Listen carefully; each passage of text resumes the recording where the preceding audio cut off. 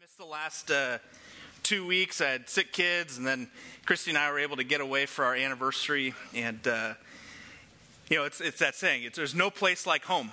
I love being home. And if you looked at your bulletin this morning or opened up your weekly COC email, you might be expecting Koo up here.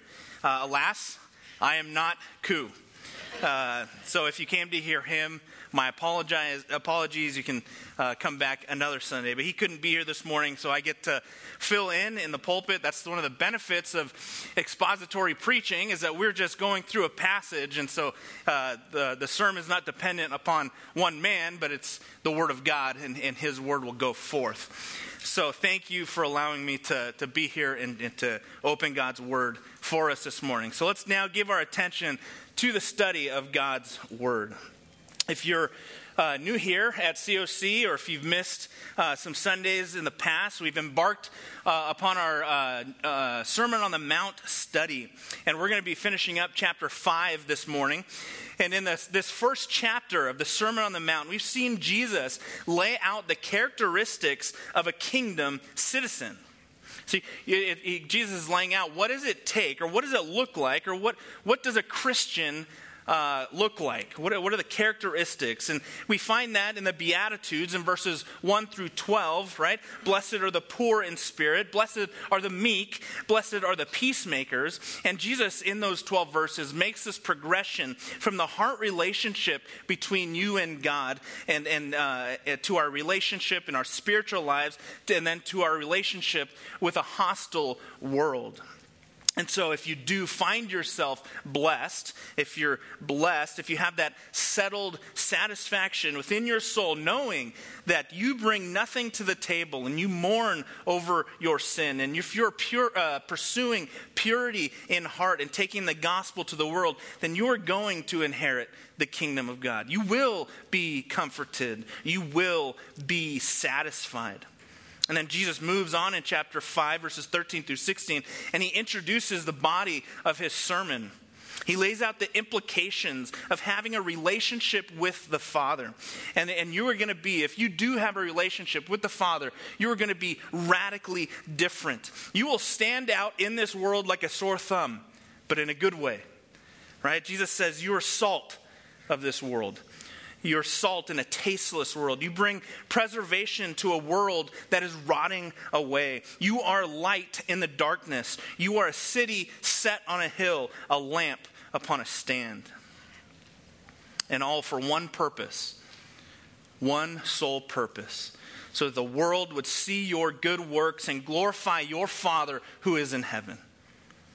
And then Jesus, moving on in chapter 5, gives us the format for the rest of the chapter. He's going to be covering the law and the proper interpretation of it. But first we had to understand the law's proper place and function in a believer's life. You see that in verses 17 through 20.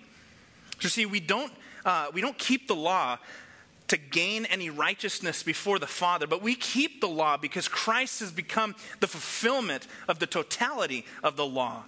Because he has saved us, now we obey out of a heart that loves Christ, not out of obligation.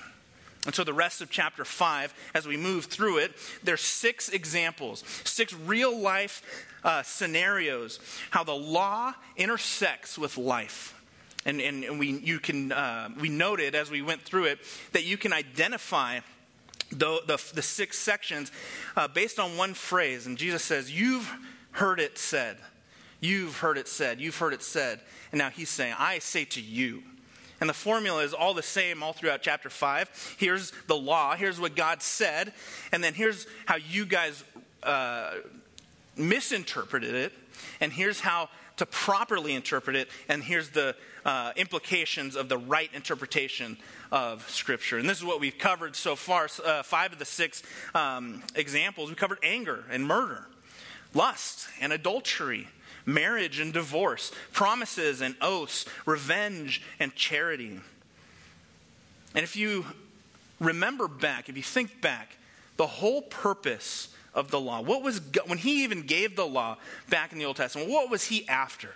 What was God after? And what does Jesus want even now as he's preaching the Sermon on the Mount? It's the heart. It's all about the heart. And so this morning, Jesus gives his sixth and final example in chapter 5 of the law and obedience and what it means. And I really think he saved the hardest for last, because it's very difficult. And at the end of this, you might feel like you got beat up. I sure did. So follow along as I read Matthew chapter 5, verses 43 through 48. This is Jesus speaking on the Sermon on the Mount. You have heard that it was said, "You shall love your neighbor and hate your enemy." But I say to you, love your enemies and pray for those who persecute you, so that you may be sons of your Father who is in heaven. For he causes his sun to rise on the evil and the good, and sends rain on the righteous and the unrighteous. For if you love those who love you, what reward do you have? Do not even the tax collectors do the same? If you greet only your brothers, verse 47, what more are you doing than anyone else? Do not even the Gentiles do the same? Therefore, you are to be perfect as your heavenly Father is perfect. Let's pray. God, this is some difficult things to hear. I pray that as we study your word, that you would show us marvelous things from it. God, I thank you for being perfect. And as we can see that this is something that points us to Christ. And so I pray that today in our study and the rest of this morning, our focus would be upon Christ, his work, and his glory. Give us a good morning together, soften our hearts, and open our ears to your word. Amen. This morning, we're going to see that if we are going to take our Christian life seriously, then it will affect and it will reflect in the way that we treat non-believers. And if we're honest with ourselves, by the end of this morning, you might be embarrassed as we examine this passage. See, we who are Christians, we who love the Lord, when we read these verses, and if you really scrutinize your heart, you might look more like the religious leaders that are watching Jesus say these things rather than the meek and humble Christ follower. These religious leaders, they weren't concerned about the truth, but only twisting God's word to satisfy their own pursuits. And I would say that one of the biggest reasons that we are not more effective in evangelism, or even being concerned with the lost, or even living above reproach to an onlooking world, is that so many people around us we just do not love. We do not care about them. We are not compelled to think of others as more important than ourselves. So we take passages like Philippians chapter 2, and it's all about humility and how that's reflected in Christ and what he did. He said in Philippians 2, it says, "Have this attitude in yourselves, which is also in Christ Jesus, who humbled himself by becoming obedient to the point of death, even death on a cross." And we take a verse like that, Philippians chapter 2, and we try to justify it, and we narrow it down to fit just small categories in our life. I should think of my wife as more important than myself. Yeah, I should think of my brother or my sister as more important than myself. But surely there has to be some limitation on that, right? Do I have to love everyone that way? Not the drunk neighbor that I have down the road. I don't need to love him. Not the kid who consistently bullies me at school. Certainly, I don't have to consider his needs as more important than myself. Certainly, I don't have to consider that homosexual at work as more important than myself, do I? There must be a limiter. But oftentimes we fail to remember this, the simplest of Bible verses that says and explains that's not how God treats us. Romans 5, chapter 5, verse 8 says, "But God demonstrates his own love toward us, that while we were still sinners, Christ died for us. And so what license do we have as believers to treat people any other way or limit our love for them? Let's look back at our passage here. These religious leaders, they could have given you chapter and verse when Jesus starts saying this, right? You've heard it said, you shall love your neighbor. And all the religious leaders are like, yep, Leviticus chapter 19, verse 18. That's where it is. They'd be pointing back to it. You shall love your neighbor. And you can picture it, right? All of them nodding their heads. Yeah, I love my neighbor. Only if he's a Jew, though. And that's how they defined it, right? You change the definitions of words, you can make anything fit what you want. The religious leaders defined their neighbor so narrowly that they would say, I should love my Jewish neighbor better. It would be like us if we were interpreting that the same way the religious leaders were interpreting it. We would say, love only Christians. Yeah, it's good to love your neighbor, but only love your Christian neighbors.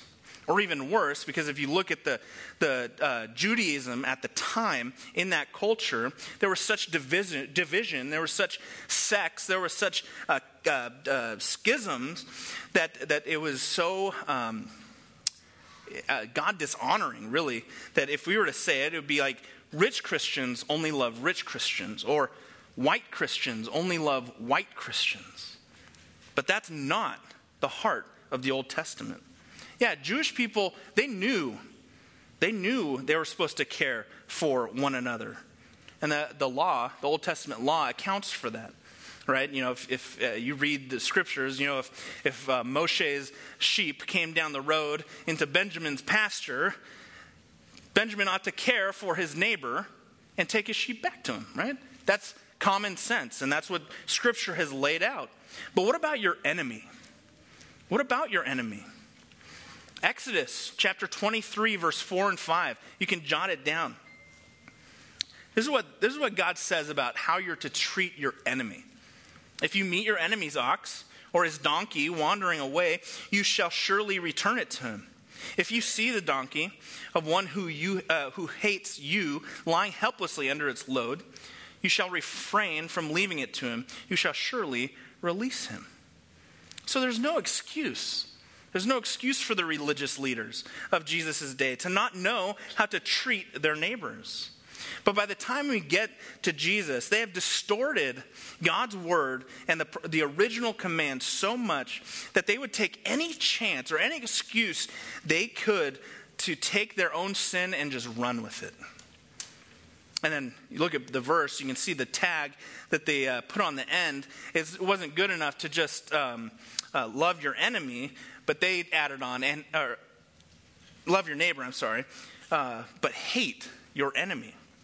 And boy, did they hate their enemies. It had gotten so bad, and the Jewish leaders of the time were so racist and hateful towards Gentiles that they wouldn't save one if one was drowning. That's written down. You can go look it up. If you were a Gentile, they wouldn't talk to you. They wouldn't eat with you. They wouldn't sit with you. They wouldn't do business with you. They would rather walk a longer route to get to their destination rather than walking through your town. Right? You know the story, the familiar story, Good Samaritan, right? They're trying everything to avoid someone who was not Jewish. And it would be an insult to a Jew to even get a Gentile's city dust on their sandals. And so what does Jesus do here in our passage? Jesus so perfectly speaks with sharpness and precision like a scalpel.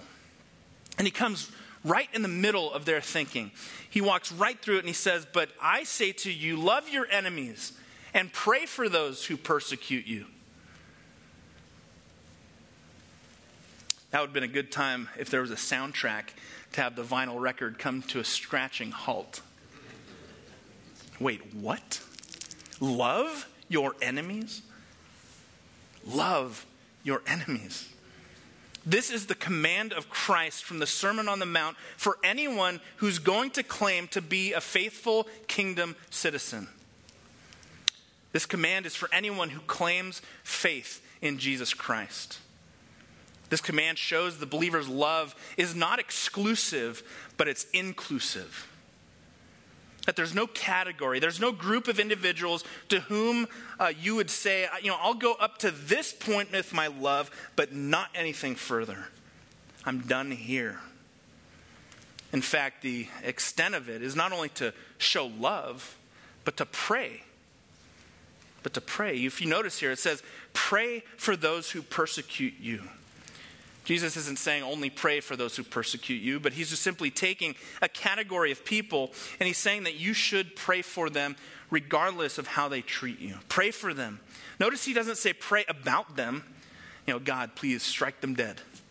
No. But those types of prayers do happen in the Psalms. They're imprecatory Psalms. And you come and you read them and you're like, man, what do I do with these things? What do I do? But first of all, if you read those imprecatory Psalms, you have to understand those prayers, they didn't come from selfish motivations. They had God's glory as their focus, and God's glory alone. And in that sole pursuit of that mission of God's glory, in those prayers, they still had to examine and evaluate their own hearts and their own lives, even as they're praying judgment upon their enemies. Imprecatory prayer was a serious concern about the sin that was witnessed, but not any sort of personal vendetta of those who are praying those psalms. But Jesus confronts this limited love that the religious elite were teaching the people, and instead commands an unlimited love. I mean, imagine this. Just imagine.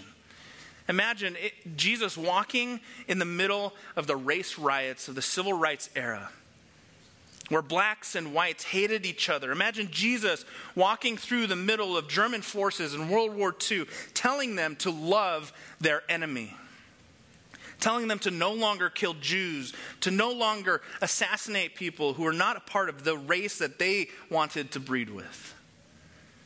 This is exactly the same type of love that Jesus is calling us to.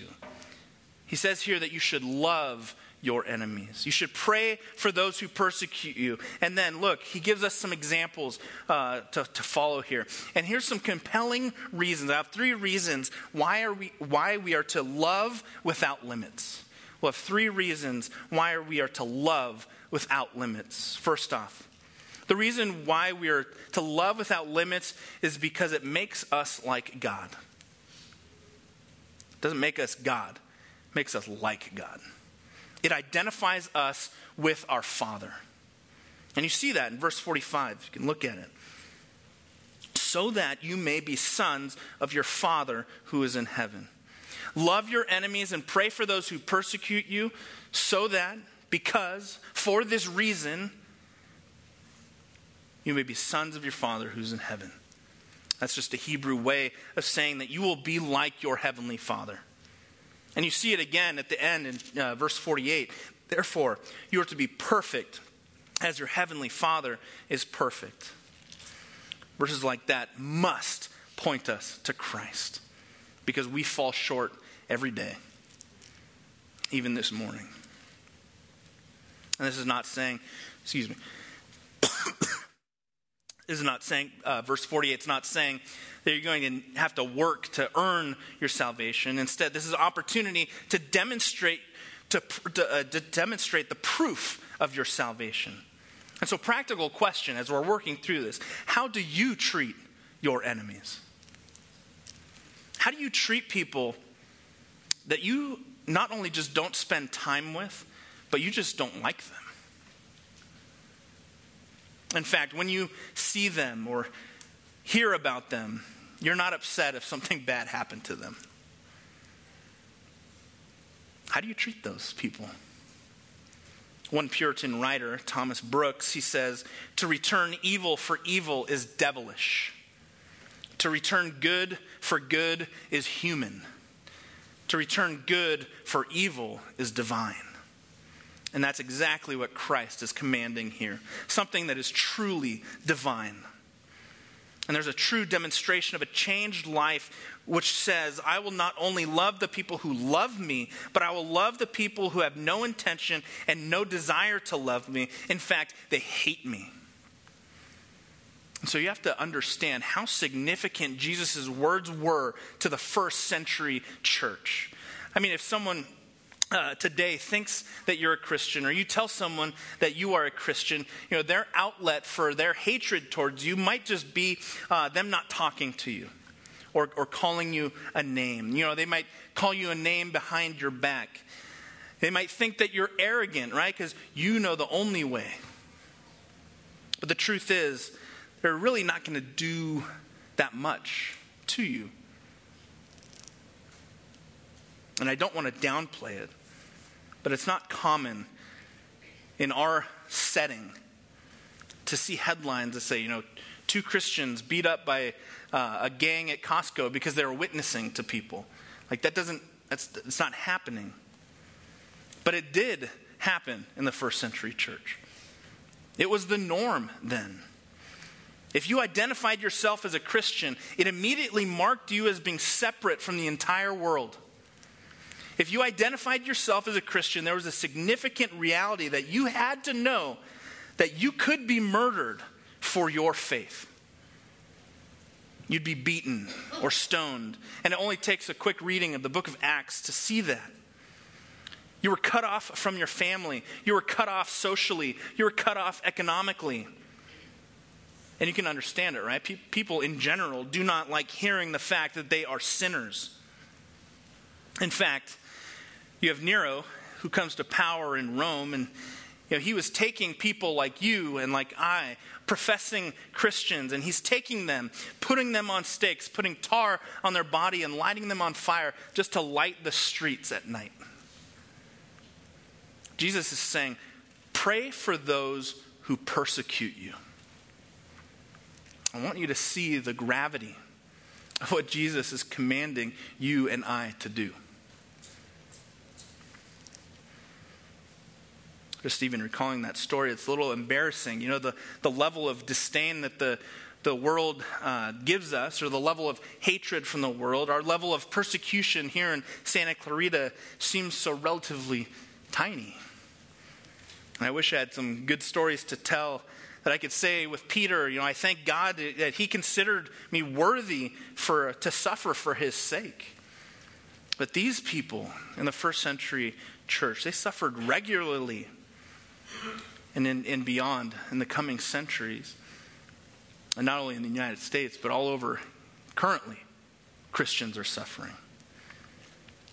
And Christ said to them as he lays out to us, listen for your enemies, pray for your enemies, love your enemies, and pray for those who persecute you. You're to love them because this identifies you to them as being owned by your heavenly Father. It shows that you worship a God, one like they have never known, because no one else will teach like that. I think Fred quoted John 3:16. We know it, right? We know it well. What does it say? For God so loved the world that he gave his only begotten Son, that whoever would believe in him should not perish, but have eternal life. And there are a lot of reasons that can be given as to why the Father sent his Son. One of the reasons is love. We sang about love all morning, Danny. Thank you. But what does John 3:16 say? Does it say, for God so loved only those in the world in which he was going to love him back? No. The world couldn't love him. I mean, we know, we study scriptures, we know we are sinners, we are dead in our trespasses and sin, and unless God gives us an ability to love him, we have no capacity to return love back to him. And so God loves the unlovely. And we are commanded to do the exact same thing. So we are to love without limits because it identifies us with the Father. The second reason why we are to love without limits is that it distinguishes us from the world. When we love without limits, it distinguishes us from the world. Look at verse 46 and 47. For if you love those who love you, what reward do you have? Do not even the tax collectors do the same? If you greet only your brothers, what more are you doing than others? Do not even the Gentiles do the same? Here's the bottom line. If you only love people who you love, you're no different than the world. As a Christian, that's an insult. Right? I mean, it's just an insult to say you're just like a Gentile. And in this context, a Gentile is someone who did not know God, someone who did not worship the Lord, the one true God. And really, right, anyone can love people who love them back. I mean, my wife, for example, is easy to love. Very easy to love. And many of you love her. She's awesome.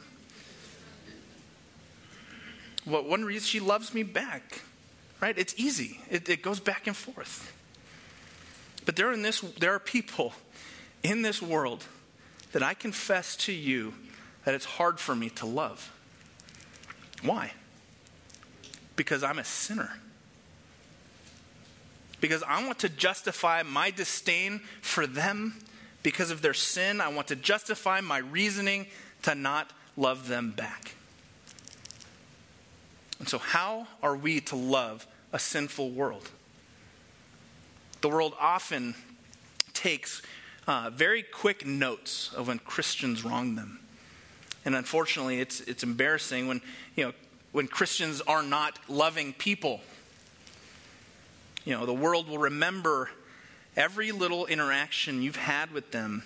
Maybe when you had sharp words or a judgmental attitude or were prideful or arrogant or you were avoiding them. This does not mean that we turn a blind eye towards the world's sin when we talk with unbelievers, right? Sin is not okay or acceptable according to the scriptures. But how we treat a person in their sinfulness is a big determiner as to whether we are loving them or we are judging them. And so we look at this passage here, we understand that the second reason of why we are to love without limits is because we want to separate and we want to be removed from the world. I mean, look at verse 46, right? Look at it again. For if you love those who love you, what reward do you have? Do not even the tax collectors do the same? Tax collectors. Why is it so significant that Jesus uses this group of people first? Basically, tax collectors were the most hated of the Jewish society. Just to remind you, a crash course on tax collectors. Tax season is here upon us. But tax collectors, they were people who didn't have a group. They were outcasts. They only hung out with other tax collectors. And in this context again, these are Jewish people who are tax collectors. This would be Jewish people who, in the eyes of other Jewish people, had dishonored Jews by working for the Romans who were ruling over them, all the while collecting tax from the Jews to give to the Romans. And so the Jewish people think, man, that tax collector, that Jewish tax collector is an absolute traitor. I can't believe you'd serve these people who are oppressing us and ruling over us in our own land.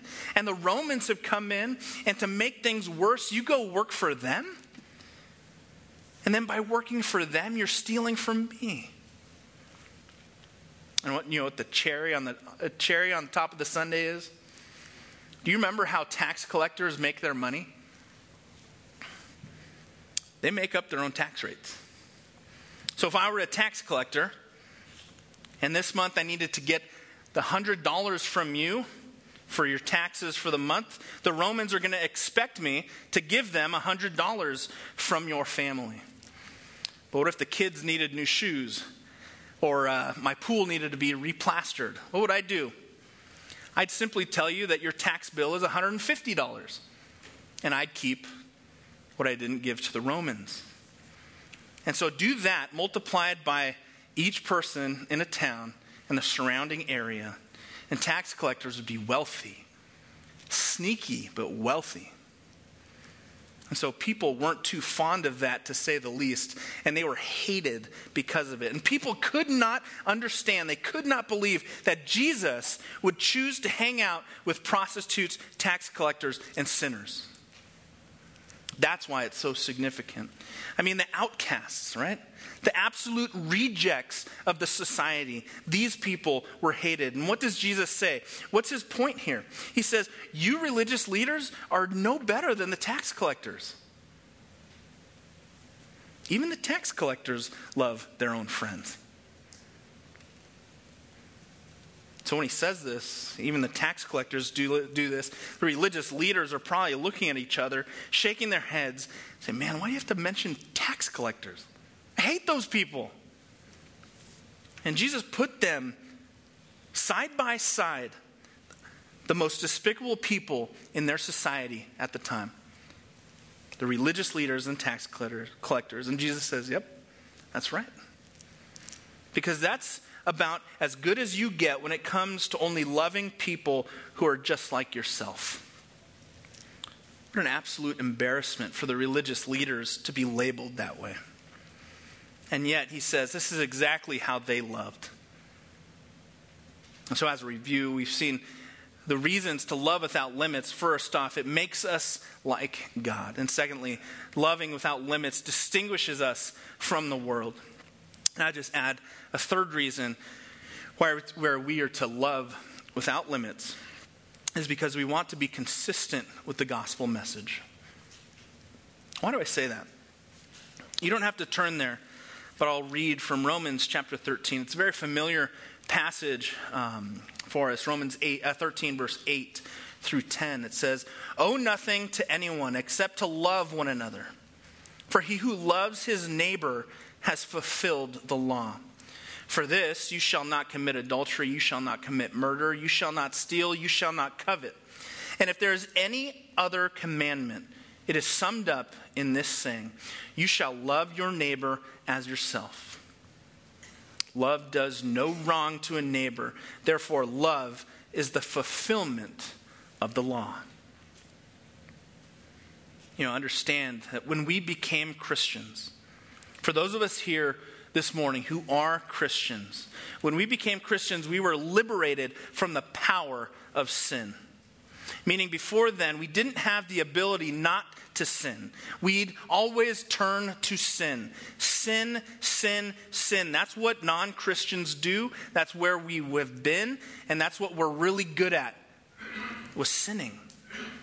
But for the first time in our life, it's like a return back to the Garden of Eden when we're given the opportunity to actually choose the tree or not. Actually to be put in a position in which we have the opportunity to be freed from the power of sin. The second thing we've been freed from is the penalty of sin. We're no more going to be judged by God and going to hell. Consequences have been transferred to someone else. None of that is going to happen. Romans 8:1. Therefore, there is now no condemnation for those who are in Christ Jesus. But the thing also is important here is we have the ability not only not to do wrong, but we have the ability now to do what is right. To love in a way that's representative of how God loves us. I'll look back at Matthew chapter 5, verse 45 to see how God's love is represented here. God's love is so kind that he gives this example. For he causes the sun to rise on the evil and the good, and sends rain on the righteous and the unrighteous. Jesus is saying in this passage, God allows the sun to rise up and to shine on and to give light to and to allow crops to grow and rain to come and the water cycle to happen, not just on people who fear him and love him, but on people who do not. That's what theologians call common grace. Common grace. Marriage, for example, is another example of common grace, right? God allows non-Christians, just like Christians, to get married. And marriage is specifically a gift from God. I would say a pleasure. Pleasure is another common grace in general. Pleasure in general. Think about it. If we're allowed to find pleasure in anything, just the fact that we can find pleasure is a gift from God. Unfortunately, though, non-believers do not find pleasure in doing what is godly. They find pleasure in doing what is ungodly. But God still allows for pleasure. There are many things in which God shows generally a love for his people. And if it's common grace for us, what then is the special grace? It's that he loved us enough to save us. To give us the ability to have faith in him, to see ourselves as sinners, and to respond. And so why do we love our enemies? Why should we love our neighbors? Why, literally our neighbors, our next door, literally our friends, the people in our neighborhood, on our campuses, in our communities. Why should we love them? Because we are demonstrating not only God's general love for everyone, but we're demonstrating the special grace and love of God in our lives as believers.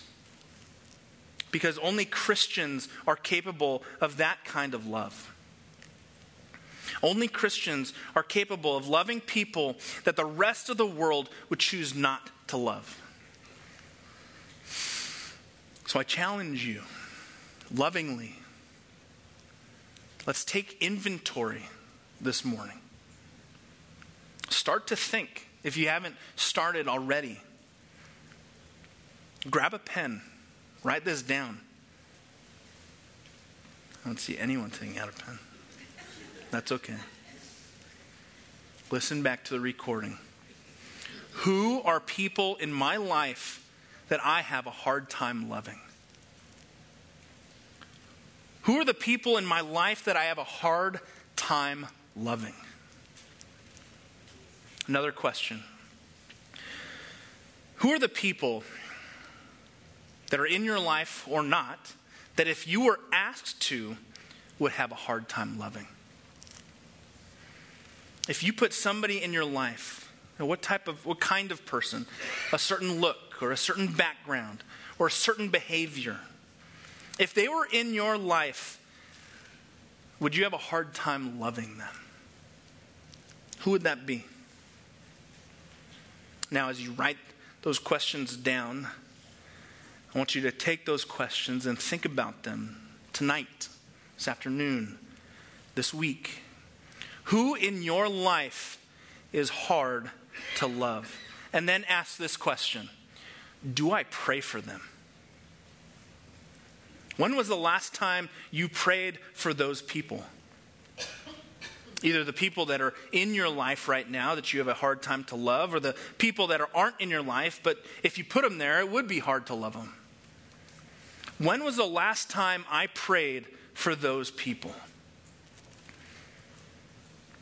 And I would submit to you, church, you will rarely find a person who's praying for someone and it ends up being that person who hates them. Right? It's almost next to impossible to pray sincerely and biblically and lovingly and Christ-honoring prayer for someone with a maintained hatred in your heart towards someone. Because when you go before God himself, he will convict you of the reality of your lack of love for people. I think that one of the things that needs to compel us to be faithful in evangelism is the fact that you would want the other person to be able to love you enough to tell you the truth. But listen, you're in reality the one who knows the truth. So you want to be loving towards them enough to tell them the truth. You want to love them enough to have a conversation with them in such a way that they know that you love them. And then maybe when they would want to talk about more meaningful things or spiritual things, they would come and talk to you because you've already shown them the love of God. You know what Christians are really good at? Christians are really good at insulating ourselves. Insulating ourselves from non-Christians. And sometimes there's good reason for that, right? We want to be careful not to identify ourselves with the world. We want to be careful to not fall victim to the world's temptations. We want to be careful in maintaining relationships within the church and the body of Christ to encourage one another, building each other up, etc. But if we do that to the point that we neglect our mission field, and we neglect to be faithful to evangelize, and we neglect to be faithful to love people, then all we are doing is sinning. We're insulating ourselves from the world.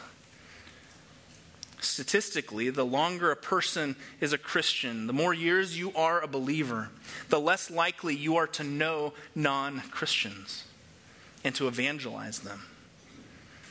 Let me ask then, how long have you been a Christian? And for those of you who are, when is the last time that you shared your faith with somebody? Why? Why that long? Is it because you don't love them? Because you're not compelled to? Because you do not care for them? And I think those are the types of questions that we must ask ourselves when we go through a passage like this and strive to be obedient to what Christ commands us.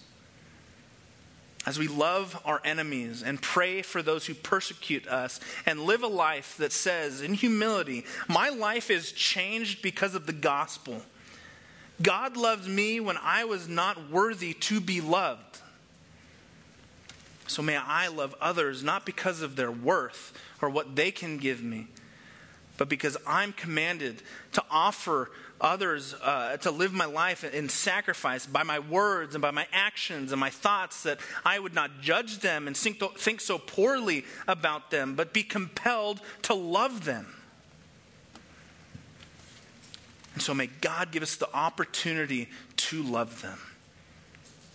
That we would love them enough to tell them the gospel. That is the ultimate demonstration of our love for them, is it not? That needs to be our testimony and our ministry. That needs to be your testimony and ministry as a Christian. And if it's not, you join the Pharisee club. You love those who love you, and you hate those who don't. May God have mercy on us if that is true. Let's pray.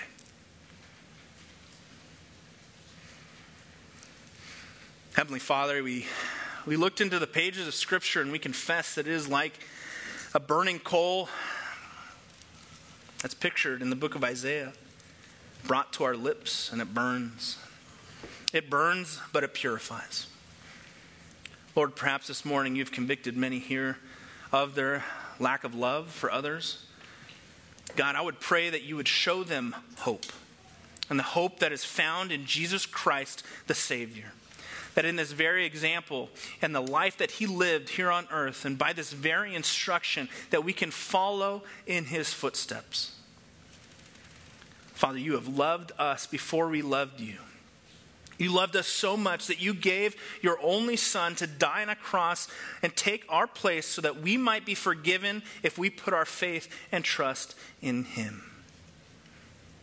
God, help us as a community of Christians, Church of the Canyons, to live like we are indeed redeemed, changed, and transformed.